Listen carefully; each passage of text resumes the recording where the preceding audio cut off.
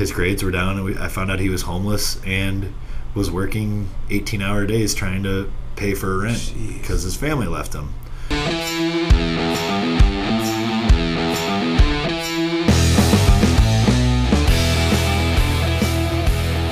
Welcome to the Impact Leadership Podcast, brought to you by CCB Technology. I'm your host, Steve Shear, and this is the podcast where we believe that no one drifts into excellence. Join me as I work to figure this leadership thing out on purpose. This week's episode is with Jake McGhee, CEO of the Boys and Girls Club of Kenosha, the largest standalone Boys and Girls Club in America. I did the interview in Jake's office, which was fun, but there was also a bit of background noise. So when you hear the phone ring, that's just how it happened. After our conversation, I had the chance to tour the club and was blown away. There's a recording studio, a massive field house with soccer fields, basketball courts, rooms for kids to study, rooms for kids to play. It was impressive, to say the least. But by the end of my time with Jake, what I was most surprised by was the mental check that I was doing about things in my life that I might be taking for granted unintentionally. And I was also reminded that surrounding yourself with great people is a must. We've all got weaknesses that need complimenting. I hope you get as much from listening to it as I did from recording it. Here it is, my interview with Jake McGhee. Every time I sit down with somebody for the podcast, I am most interested in the why type motivators that are behind the what of what people do. So why did you choose to come here, though? Yeah, I think the first part of it is it was a really neat opportunity for me to continue to make a difference. Professionally, it was a great opportunity to take on a new challenge. But I mean, my why every single day is knowing the background and the history of what some of these kids and families are going through at home. I was at our Lincoln Park summer program, and there was a kid, you couldn't believe how excited he was for that meal that day. And he said it's the only meal he's getting that day. Wow. We did 25,000 meals for kids last year for free as part of their membership here. So it's pretty easy to get motivated because you just see kids that didn't have maybe the opportunity that I had as a kid, and so that's the why behind it. I think if what allows me to get pumped up about coming to work every day is there's just opportunity to. Our mission is to impact more kids. Like, our mission statement says, impact the most youth possible, especially the youth that need you the most, to become caring, productive citizens. And so I get to do a lot of really creative stuff to make that experience unique for kids. We want a playground. I'm going to go raise money and get a playground. Awesome. We want to open a school-based site for free for kids to just stay after school.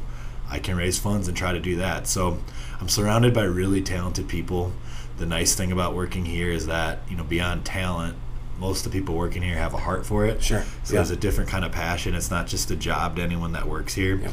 So when you surround yourself with people that are fueled by that every single day, and especially you're looking at my desk right now, there's a lot of sheets of paper and a little bit of mess. There's some stuff. Yeah, there's a couple things. I surround myself with people that are, organized, do their job, and allow me to go do the big picture growth type things. And that's what we do. We work on growing this organization to impact more kids. My job simply comes down to impacting more kids, generating more income, and making sure that it's a quality and safe experience for the kids. If I do those things, I'm doing my job. So the simple definition of success in my job is pretty cool. I was going to ask this a little bit later on, but I had a chance to hear from Felicia Dalton at Inspire. Several people from CCB were there as well. She seemed, I didn't get to speak with her directly, but she seems genuine, kind, approachable. She also seemed very focused and passionate about her goal. So as the CEO in your seat, how do you coach your team on maintaining focus and not sacrificing that passion or kindness along the way? Yeah, it's really cool. And I think some of it, in a Felicia example, it's something that, believe it or not, doesn't take a lot of coaching because they have it in them. When you heard Felicia talk and you heard Felicia on stage and the impact she made, she manages, for those that might not be aware, she manages all of our teen programming. And with our teens especially, we're dealing with a little bit more at-risk youth. A lot of the kids that come here make the choice to come here, so they need to want to be here. But the bad decisions that a teenager can make are more costly than the bad decisions a 7-year-old can make. Right. So, her job is to, manage those relationships, help kids get on the right path. And I think for someone like Felicia, she was that kid as a kid. and knows what having someone like her in her life meant to her and helped get her to where she needs to be. But I think in general at our Boys and Girls Club, I very, very, very much encourage everyone to have that kind of role in some way. So our finance director might have nothing to do with the kids, but I encourage my finance director to spend an hour on a Friday to go volunteer and go tell a kid. Good. It's like the kids here, especially the younger ones, they want to come to the Boys and Girls Club. They want you to play with them. Yeah. They want to be told. They want to beat you in pool. Be told, "Good job at beating me at pool," and give them a high five or a hug, because that's what they don't have at home. So it might be a position like our maintenance guys. I'll have them go and pick a week, a night of the month where they serve the meals to the kids. Like, I very much firsthand think that our staff need to see it, or they forget why they were really here. Yeah. And it's a lot bigger than just the job. That's good. So I do small things to reinforce it, but I think this type of job attracts people that want to make that difference. Yep. And it's really cool. I feel like I've met some of the most special people in my life just through this job, and I learn a lot from them. But we see a lot of stuff together, and a lot of times the stuff you see is not stuff you want to see. Yep. It's tough to hear a kid say some of the things that, that it's the only meal they're going to have that day. Right. You sometimes wish you could do more, but I think that's what keeps us fueled and hungry, is wanting to do more. That's good. Since taking this role, and how many years have you been here? 2.5. 2.5. Okay, coming up on 3. Yeah. So over goes that fast too. Over that Crazy. span, what have been some of the most surprising things, or what's the most surprising thing for you since taking on this role? There's a couple of different ways I could answer this. I think one of them is just it's funny, at the Kingfish we relied on such community support and outreach and super fans. They were there, and we have a lot of those here. We're not a sports team, but we got a lot of people in the community, from corporate supports to the city to the county to the local colleges to KUSD and a lot of the other nonprofits in town. What we inherently have is a big community that supports us, and I'm surprised. I was surprised by the scope of it. That's great. And then I think my only other surprises would be those sometimes difficult stories that you hear about a kid that you wouldn't. We're in your office. That's the phone's gonna ring. You wouldn't be glad that you heard, just because you feel bad for the kid, and a lot of times it's not the kid's fault. There's a kid that was here that was getting in trouble for attendance, and he was late to school all the time. And we get the call for a lot of those types of things for some of the kids we case manage closer. And the reason he's late to school is because he was getting his other 3 younger siblings to school, so he got there late. Yeah. So we're on him about being late, but really the reason behind it was because he was trying to help his family and didn't have that support at home. Wow. We helped a kid get a full ride scholarship to college.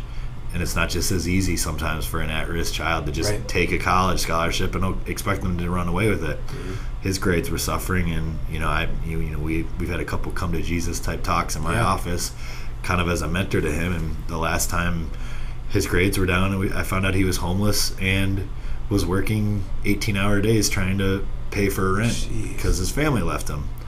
So it's like, I'm barreling down on him for having B's and C's and not A's.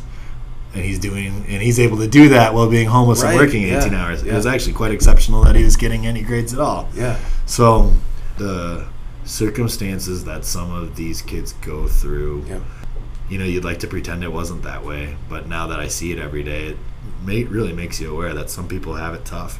And I think that further, strengthens my reasons why I love being here, because you can do something about it. Yeah, and it sounds like, from what you've said too, almost like an increased gratitude for what you did have, things that we might have taken for granted, growing up. Getting B's and C's, man, I wasn't working 18 hours. I was pumped if I got B's and C's, and that kid you referenced before is working his tail off and still getting better grades than I did when I was starting off in high school and that. So I find so much enjoyment in hearing these stories and learning about you. It is definitely fun for me to know the why behind all of that what.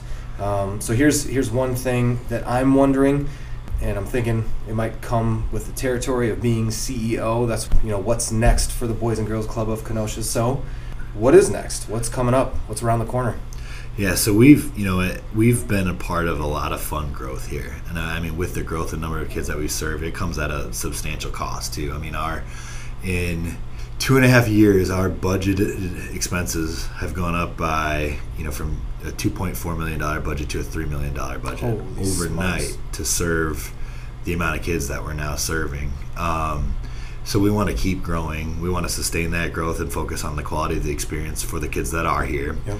But, years ago, we used to be in the school system. So we would do after-school sites at KUSD schools. Mm-hmm. It's actually a model that Racine Unified does, where they don't have a Boys and Girls Club doing it, but the school district pays for after-school programming. Mm-hmm. In Kenosha, we don't have that funding source, but this year we actually went out and raised our own, raised funding and reopened a school site. So what I mean by that is, when we were in the school sites, it's a free Boys and Girls Club at the school. It's perfectly convenient for parents. Yeah. It's a great experience for the kids. Right. So instead of finding childcare or something else, the kids just stay at school, do continued education or healthy activities, have a snack, whatever it might be. It's a safe place for kids to go after school. Well, we were replaced by for-profit daycares when that funding went away. And all of a sudden, we went from 70 kids a day at that school to having only, the last year they had 8 kids at the school I'm talking about. Okay. So it's like, where did all the, did those, 62 other kids all of a sudden have a magically safe place to go after school for them? Right. So our walls are full. We can't really have that many more kids come to the Boys and Girls Club without needing to knock some walls out and expand. So in the next 2 years, I'd say it's a goal to open up a couple more school sites in Kenosha. And really, we want to continue to expand our footprint. Our neighbors to the north in Racine don't have a Boys and Girls Club. They've got a lot of other great programs. There's some great community centers in Racine, but there's not a Boys and Girls Club. And, I think if our mission is to impact the most kids possible, that doesn't have a border on it in my mind. That's right. Sure, we're housed in Kenosha, but we've got a lot of great, talented people here that can take on more of a challenge and take on more of a role. And if we could have a regional footprint, that's where I see us heading. But again, it's a wish at this point. Sure. But there have been positive talks and plans, and a group of people that I think do business in both communities and have seen the success of what a Boys and Girls Club can do for a community. So we've got some advocates and some allies already. So I can't say it's a for sure thing. Sure. I can say it's something I would like for sure. Yeah. And I'd love to have a regional footprint and have a club in Racine helping out those kids in that community too. Well, that's really exciting. That's where I live. I think your vision for that is fantastic, and folks that are listening in that have influence. If you know somebody that knows somebody, that maybe should hit up Jake or drop $2 million on him or something like that. We won't say no. They won't say no. They'll open arms. All right. So as we're starting to wind down, a couple more questions for you. I like this scenario. I'm stealing this from a different podcast that I listen to, but let's say you're at lunch with somebody. All right, and they're busy, like super busy, but they love the stories that you tell. They heard maybe something on this podcast or other places. They love the mission of the Boys and Girls Club, and you can tell as they're leaning into the conversation that they want to be involved. What would you say to them? Yeah, I think the first thing I would say is come check us out. I think my ask for anyone would be take 15 minutes and I'll give you a tour of the scope of work that we do. And I think from there it can go a variety of different ways. Some people want to be a volunteer. Some people want to serve meals. Some people want to donate. Some people want to come to an event. Some people want their kids to get involved here. So there's something for everyone. There's a way for everyone to get involved. And I think I guess I've never had wasted time walking through the Boys and Girls Club with someone, showing them the scope of work that we do and the impact we have on the community. And it's funny. I always say if we're gonna do a tour, come at 3:30. You can see 120 kids getting off the bus, and watching them get off the bus, come running in the club with a smile on their face. It's a good reminder every single day of why you do what you do. That's good. As we are closing this thing out, parting word, how should folks that are intrigued by this conversation get started? Where would you want them to go? Yeah, our website has a ton of information on the programming. bgckenosha.org has everything you'd need. But again, I have a lot going on. I'd like to stay busy, but time spent with people is, the best time I can spend at this job. And, my contact information is as simple as jake@bgckenosha.org.